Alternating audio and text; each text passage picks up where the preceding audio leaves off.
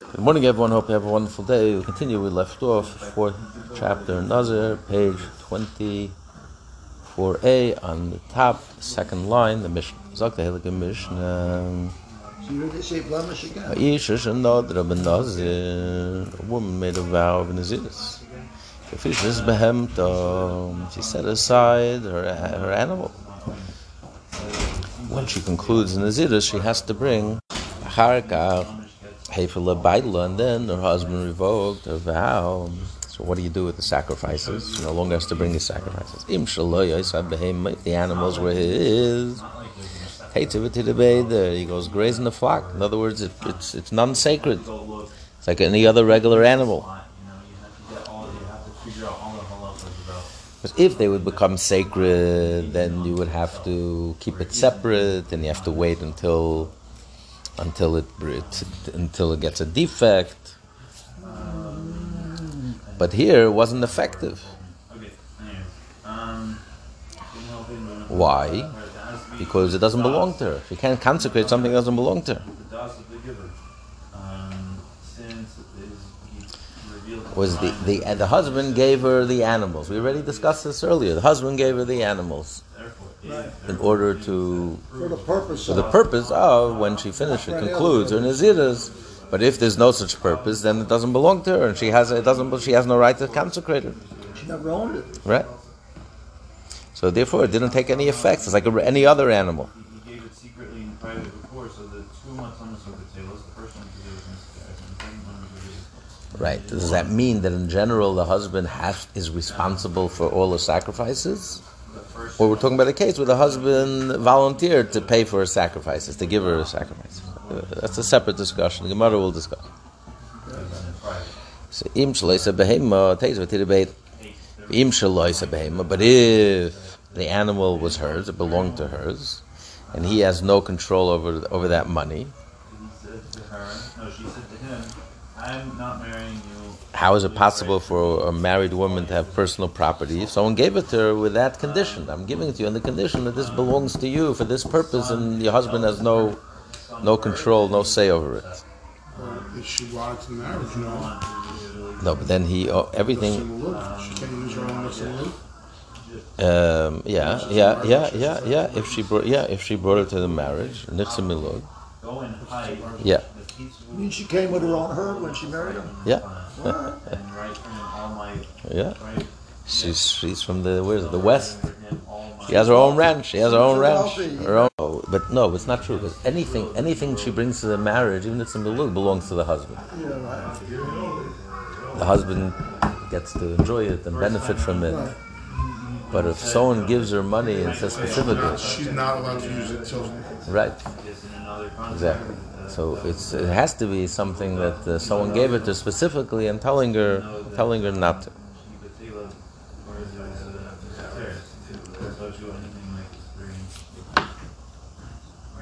Therefore, since when she consecrated the animal she was a Nazira, the husband doesn't. We already decided the husband doesn't retroactively revoke her Naziris. It's only going forward. So at the time she was a Nazira, and she needed a sacrifice, and they consecrated and she had the right to consecrate the sacrifice. So the sacrifice remains holy. She can't offer it, but the animals remain holy.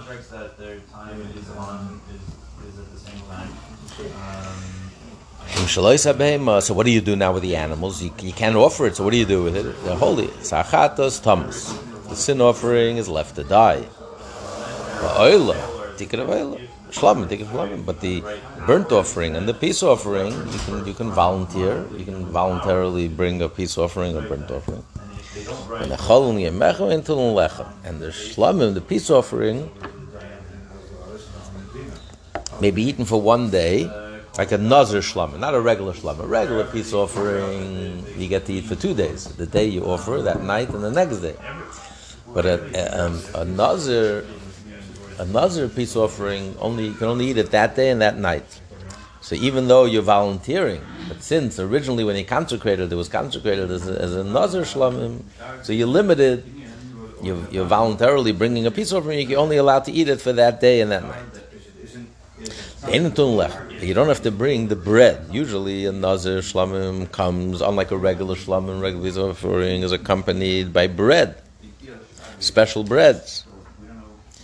You don't need to wait for those, no?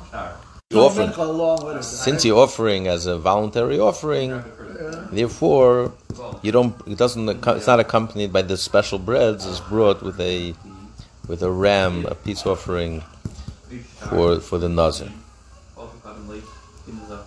Because the Torah says you put the breads on the hands of the Nazir and you wave it.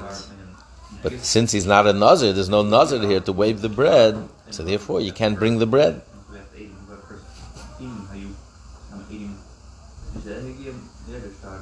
The Mishnah means is you do bring the bread, but you don't lift it up. Anyway, Ve'entonu lechem. Simple reading is Eintonu lechem. You don't need bread. Mishnah continues. What if you set aside money to buy sacrifices? Either you took all the money that it would cost for all three sacrifices in one lump sum and you put it aside, or you put aside separately for each sacrifice. So what if it was unspecified funds? You just lumped all the money together.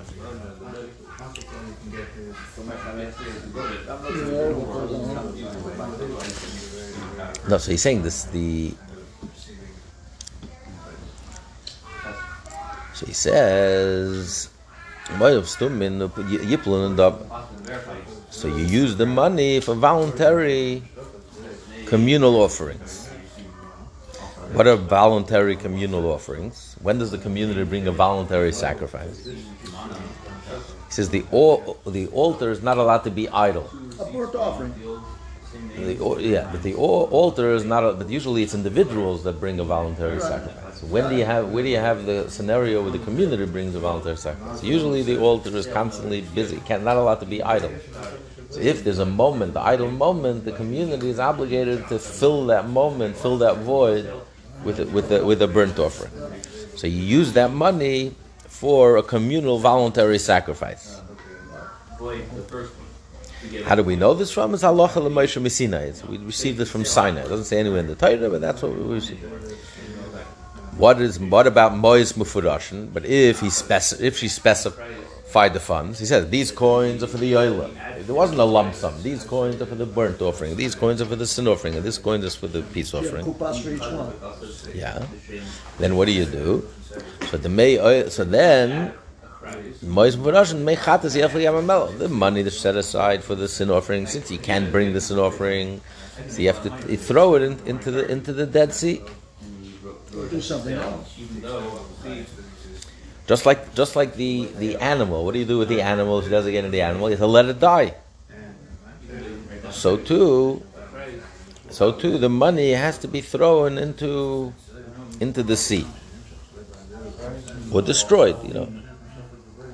Can you melt it down then, right? Yeah, anything. You're not allowed to benefit from it, but you also don't commit me'ila if you use it. Yeah, but if it's a gold coin, you melt it down. Right. Generally, you're not allowed to benefit from animals, sacrificial animals, or from the money, the funds that were set aside for the animals. And if you use it for your own personal use, it's called me'ila. It's like a treachery. You're using sacred money for your own personal usage. And the penalty is you have to pay, plus you have to add on top of it 25%, which means another on top of it means another 20%, and then you have to bring a sacrifice. So he says, but that's only true for animals or money that's destined to be used on the altar. But since in this case he can't use the money, if it was an animal, you have to let the animal die. And if it's money, you have to destroy the money. So therefore, there's no mi'ila. You don't have the penalty of mi'ila. Rabbinically, you're not allowed to benefit from it, or the animal. But there's no mi'ila.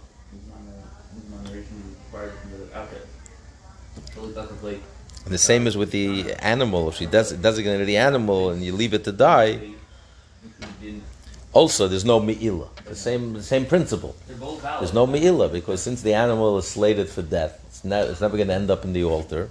So there's no me'ilah. But rabbinically you're not allowed to benefit. You're not rabbinically you're not allowed to benefit from it. But if you do, what do you do with the demei oila, the money that you set aside? She set aside for the burnt offering. Yavi oila.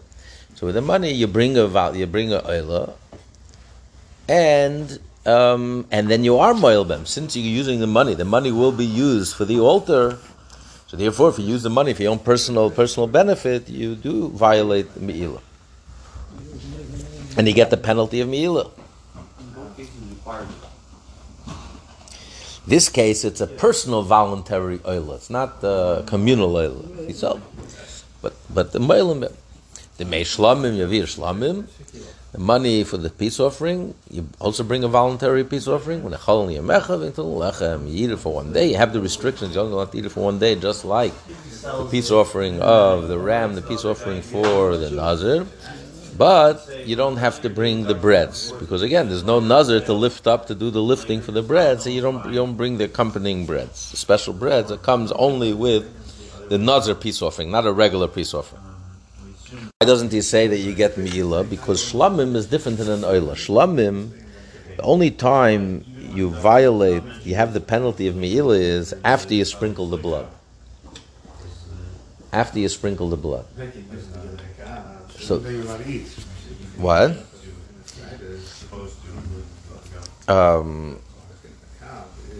So then, no, but then if you use the parts that if you use it for yourself, then you violate.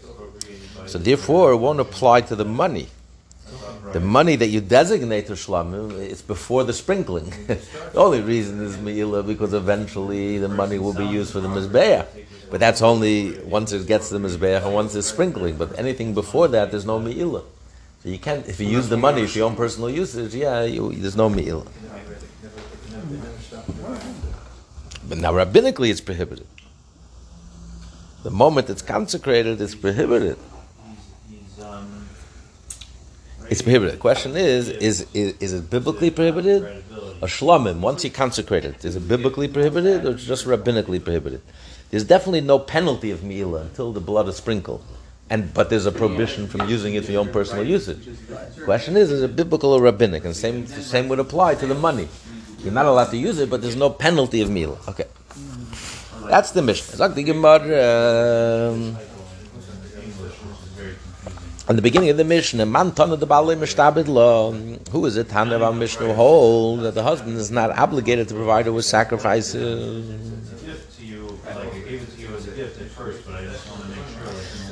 In other words, if the husband is obligated, now the Gemara thinks that the distinction, the difference in the Mishnah, whether if the animals are the husband's animal, and those are the wife, that since the husband has no obligation to provide his wife with a sacrifice, he just volunteered to pay for her sacrifices. Therefore, it belongs to him.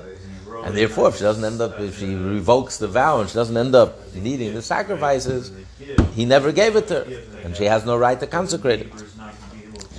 So, man tan de balei mishtabed lo. Who is the opinion that holds that the husband is not obligated to provide her for sacrifices? If he has no money, everything she has belongs to him. So, what do you mean? Who is going to pay for her sacrifices?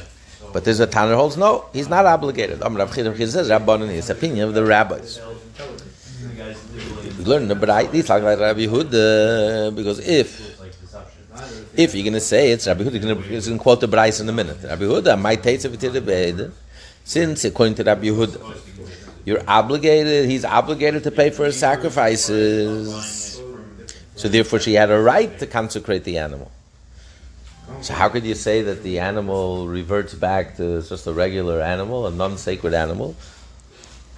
A mishtabed law, he's obligated to it. The Tani will learn in the B'rais. Rabbi says, maybe korban asher al ishta, a wealthy person has to bring a wealthy person sacrifice on behalf of his wife. Certain sacrifices, where the Torah says, certain sins, korban eilu v'yedid, It depends if you're rich, if you're not rich. If you're rich, you have to bring an animal. I don't really understand something. Yeah. Is obligated to give her, then it belongs to her. It's a shibud. She has a right to it. She has an ownership in it.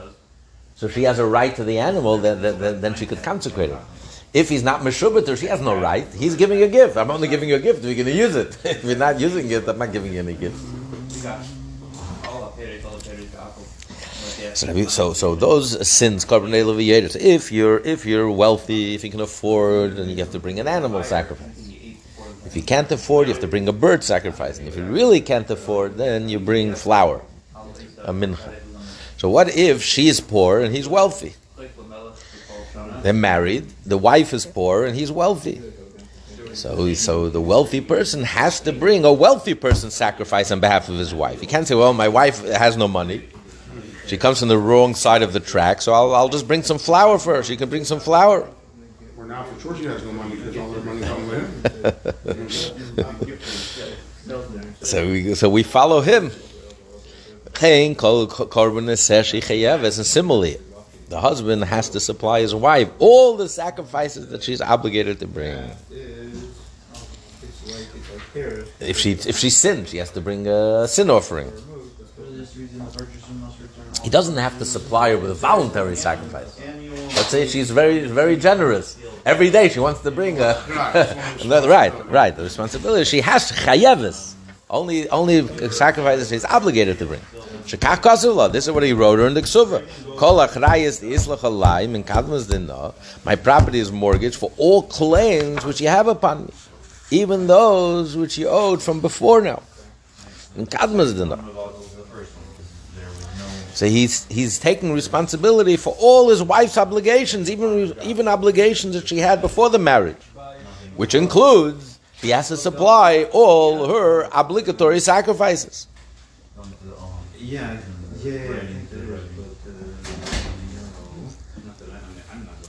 Now, because what else could the ksuva be referring to? The husband is responsible for all her previous loans and all the previous debts. Why? The only thing this could mean is that he's responsible. If she sins, she has to bring a sacrifice. Says, "I'm going to cover you." That's the only thing he could be referring to. Because he's willing to take responsibility for his sacrificial obligation. Doesn't want it to live in sin. So he has a sin over her head till she brings an atonement. She wants it to be atoned. He wants to marry a pure woman, not a woman that has all these sins on her head. So he takes it upon himself to cleanse her of all her. So that's according to Rabbi Yehuda. So according to Rabbi Yehuda, the rabbis disagree with Rabbi Yehuda. But according to Rabbi Yehuda, our mission doesn't make sense. Since he's obligated to take care of all her sacrifices, so she owns it. She has an ownership in it. So then she has a right to sanctify the animals, and it doesn't disappear once he revokes it. Why does the Mishnah say that it goes back into the flock? It's like a regular. There's no sanctity. Rava Marava says no. Really, I can explain how Mishnah follows the opinion of Rabbi Yehuda. Because he's only obligated. He only obligates her something that she needs. But he didn't obligate himself. He has no obligation, so she has no ownership in the animal. All his stuff away to someone else because it means his only inherit or die. I guess even the obligation is something that he takes it upon himself. It's not like the other guy gets all the property. It's not in the kasuba, right? no, it isn't the ksuba. The others say. Manton, who's Rabbi Yehuda? Who's the opinion of our mission? It's Rabbi Yehuda. He says, even according to Rabbi Yehuda. Why would he be holding back? Nevertheless, he agrees with the Mishnah. Why the distinction? But he's obligated to bring, so she has a right to consecrate it. No. He obligated himself of something that she must.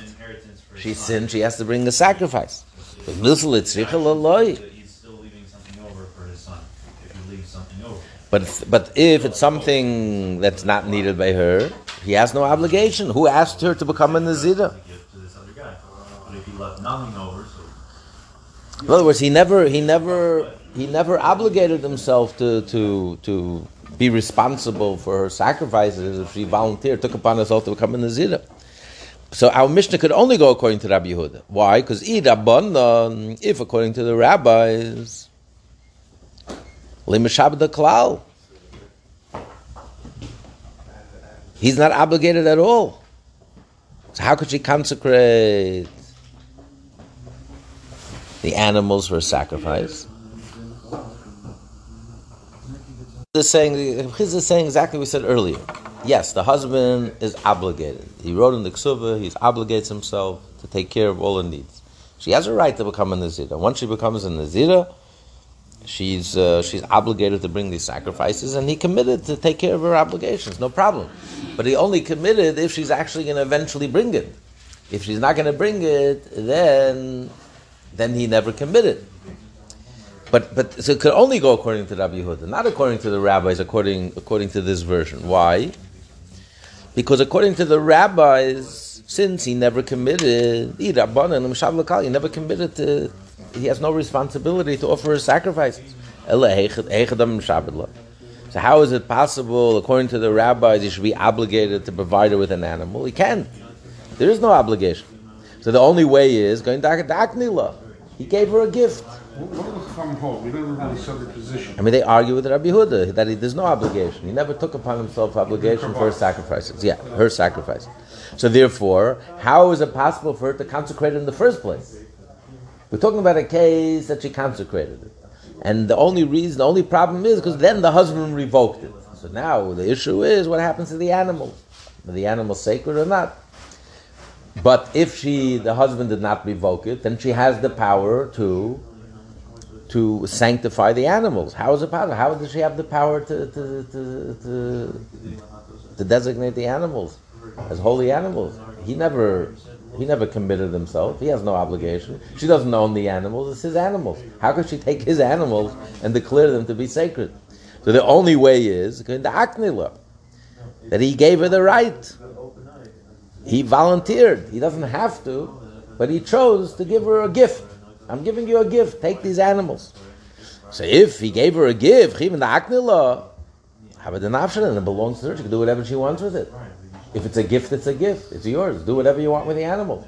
So therefore, she made the animal sacred. And at the time, she wasn't Nazira. So you can't say that the animals revert back to the regular status. What do you mean? He gave her a gift. It belongs to her. She has a right to sanctify. Like said before, it was like al-Tanai, but okay. No, so that's the difference between the two versions. Rava holds between Rava and Rav Chisda. Rava holds that even, of course, it was on Tanai. He gave her a gift on the condition that she's going to eventually bring the sacrifice. Rav Chisda says no. A gift is a gift. It's yours. Do whatever you want with it. But only according to Rabbi Yehuda it makes sense. I'm a shuvah. Yes, I committed to take care of your sacrifices. Show me the sacrifice. Yes, at the time, you were going to make a sacrifice. You were obligated to make a sacrifice, and that's why your sanctity, when you started the sanctity, was sanctity. But then, after I revoked it, there's no longer any sacrifice. Even though when he revokes, it's only going forward, but the sanctity of the animal is retroactively. I never gave it to you. I'm only committed for a sacrifice. There's no sacrifice here, so there's no commitment. So it's not yours to sanctify. So even if you use the animal during that time, there's no me'ila penalty.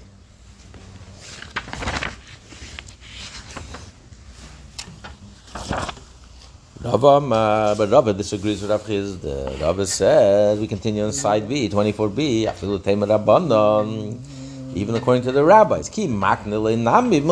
Same thing, just like you say about Shibud. I'm only committed if you eventually bring a carbon. If you don't bring a carbon, then there's no Shibud.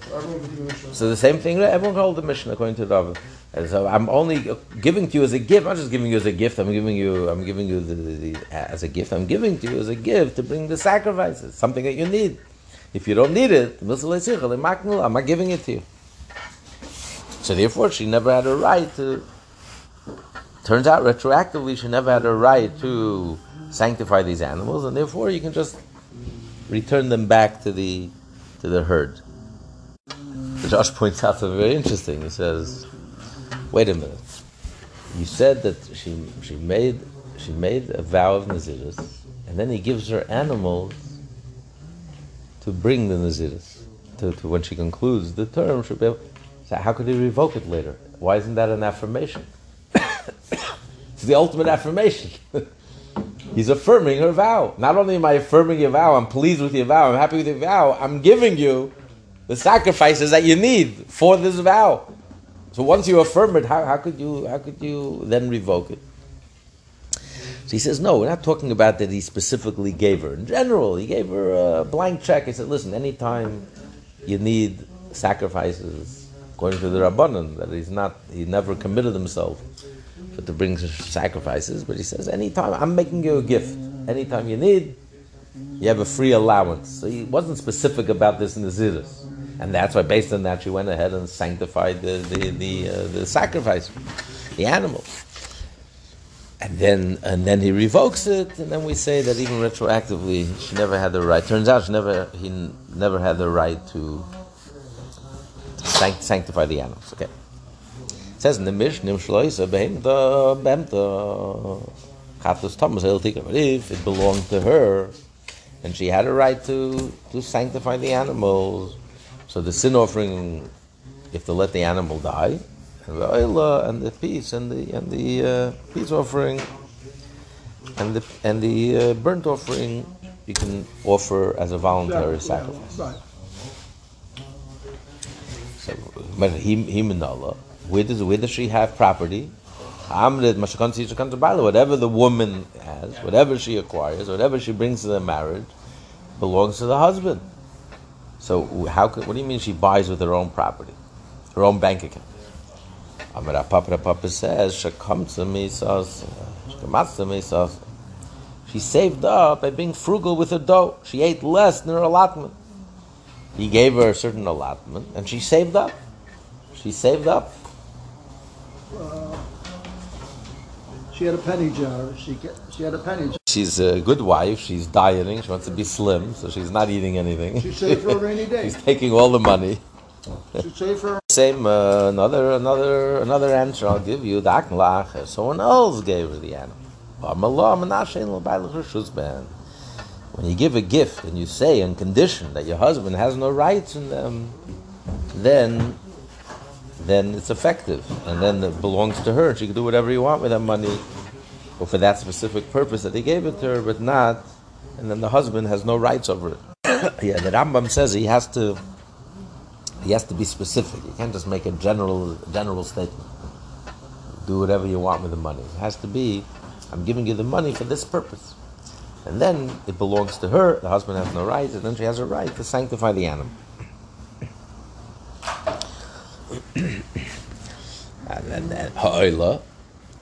then the Mishnah says, what about the burnt offering, tikra ba'ila, v'ashlam and tikra, and the peace offering, she offers, that she can offer as a voluntary sacrifice.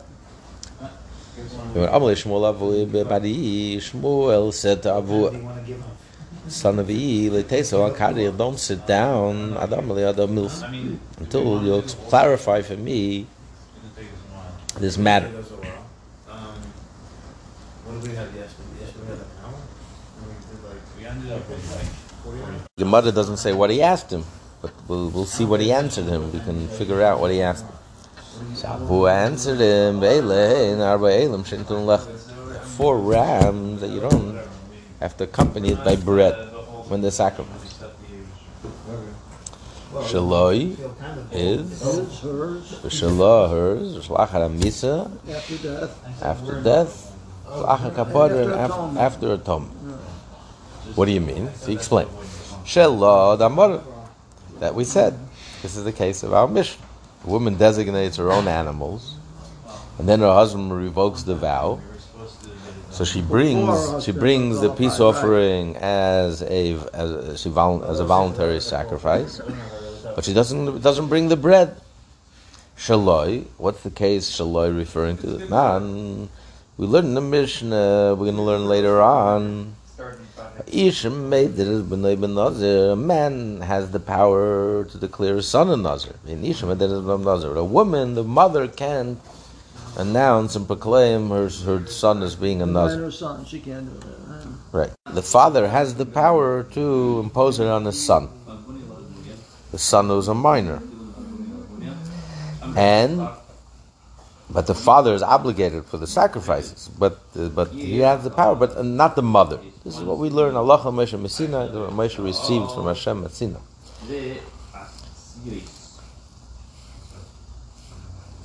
Whatever it is.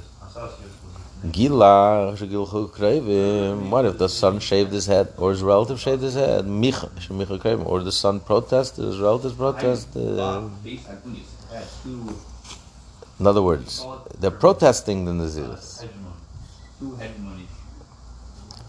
If they protest as soon as the father makes the declaration, then there is no Naziris.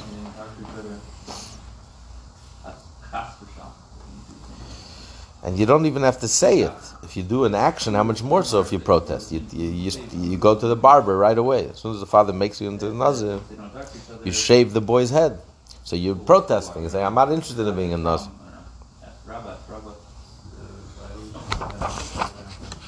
The father already consecrated the funds or consecrated the animals.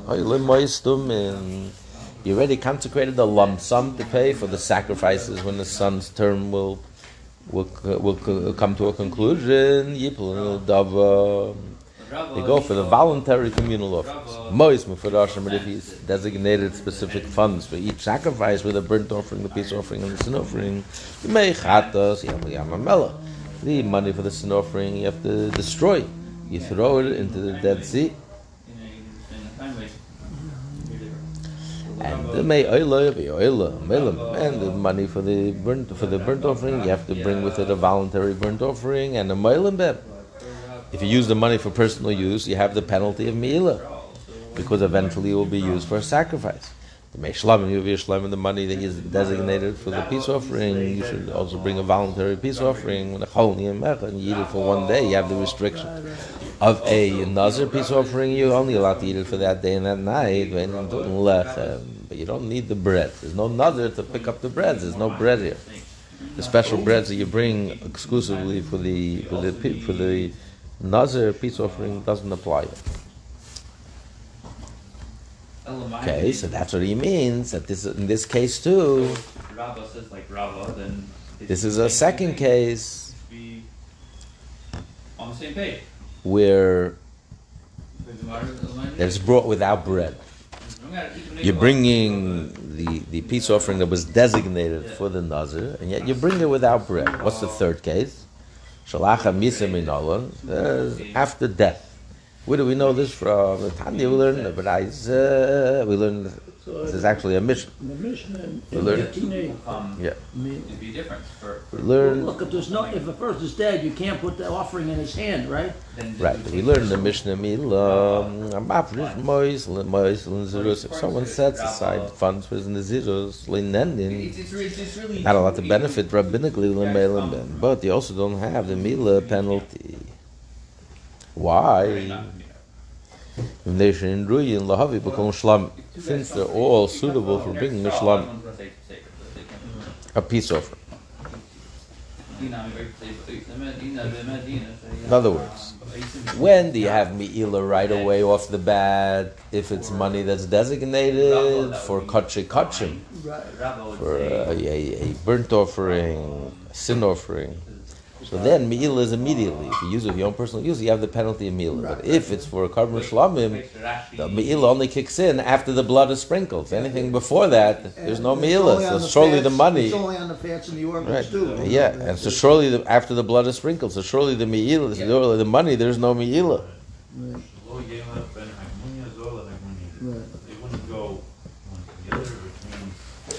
It says. So he says, so since from this money you can bring the shlamim, includes the shlamim as well, so therefore there's no penalty of meal. If he died and he had unspecified funds, like a lump sum, then Yipul and Dava use the funds for the communal voluntary sacrifice. If he specified funds, the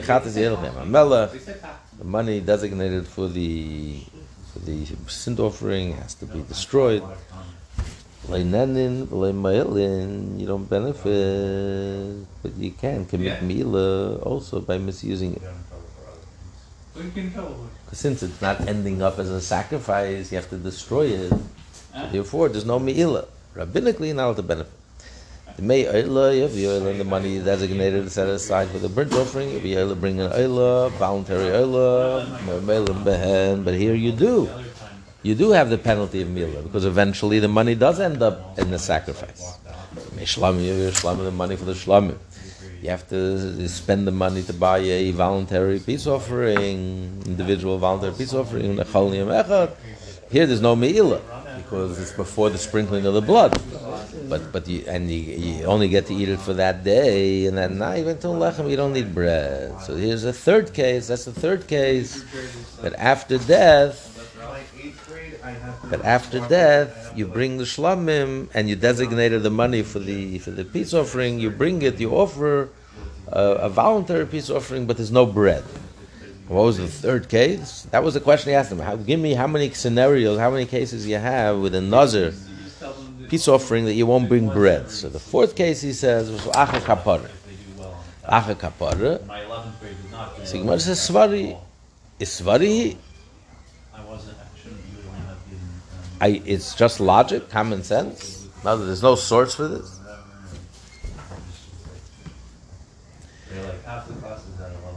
No, the Gemara said no. The Gemara says Acha Kapara. Where's the source for that? The Gemara says Svari. It's common sense. It's logical. Just like you said that after death, since he no longer needs an atonement, so what are you going to do with this money? So you bring the money, you bring a voluntary peace offering, but there's no bread. So lacha kapara nami. If let's say he lost the sacrifice and they brought another sacrifice, and then what are you going to do with this money? There's no point. There's no need anymore for an atonement. You already achieved an atonement. So what are you going to do with the money? Same thing. You offer it as a voluntary peace offering, but there's no bread. So this is the format of a suleka. That's all you can think of. Only these four cases. There's another case. Va'ika. The Braisa says, "Ushar kol shalmi nazir, sheshtachten shleikim mitzvasim." All the other peace offerings from the nazir that you slaughtered inappropriately, not according to the right way. Meaning, without the right intention, was he thought he brought a sin offering, he brought an old animal. He brought a peace offering, but he had in mind that it's a burnt offering. It says he brought a ram not of the proper age. He may have brought an animal so old that, Or that's one explanation. One explanation is the ram was in its first year; it has to be the second year. Yeah, right. Another explanation is he had the wrong intent. Instead of thinking the kohen was offering the sacrifice, instead of thinking that this is a peace offering, he had in mind that he thought that it's a burnt offering. The kohen messed up. Yeah.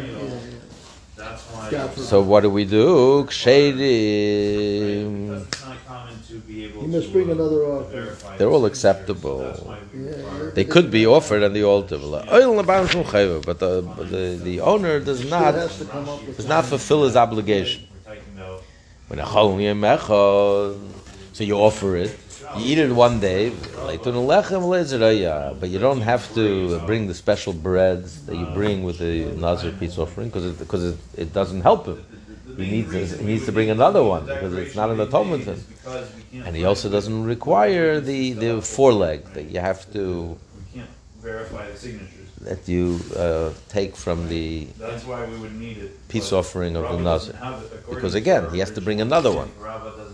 There's only 4 scenarios, here's another scenario.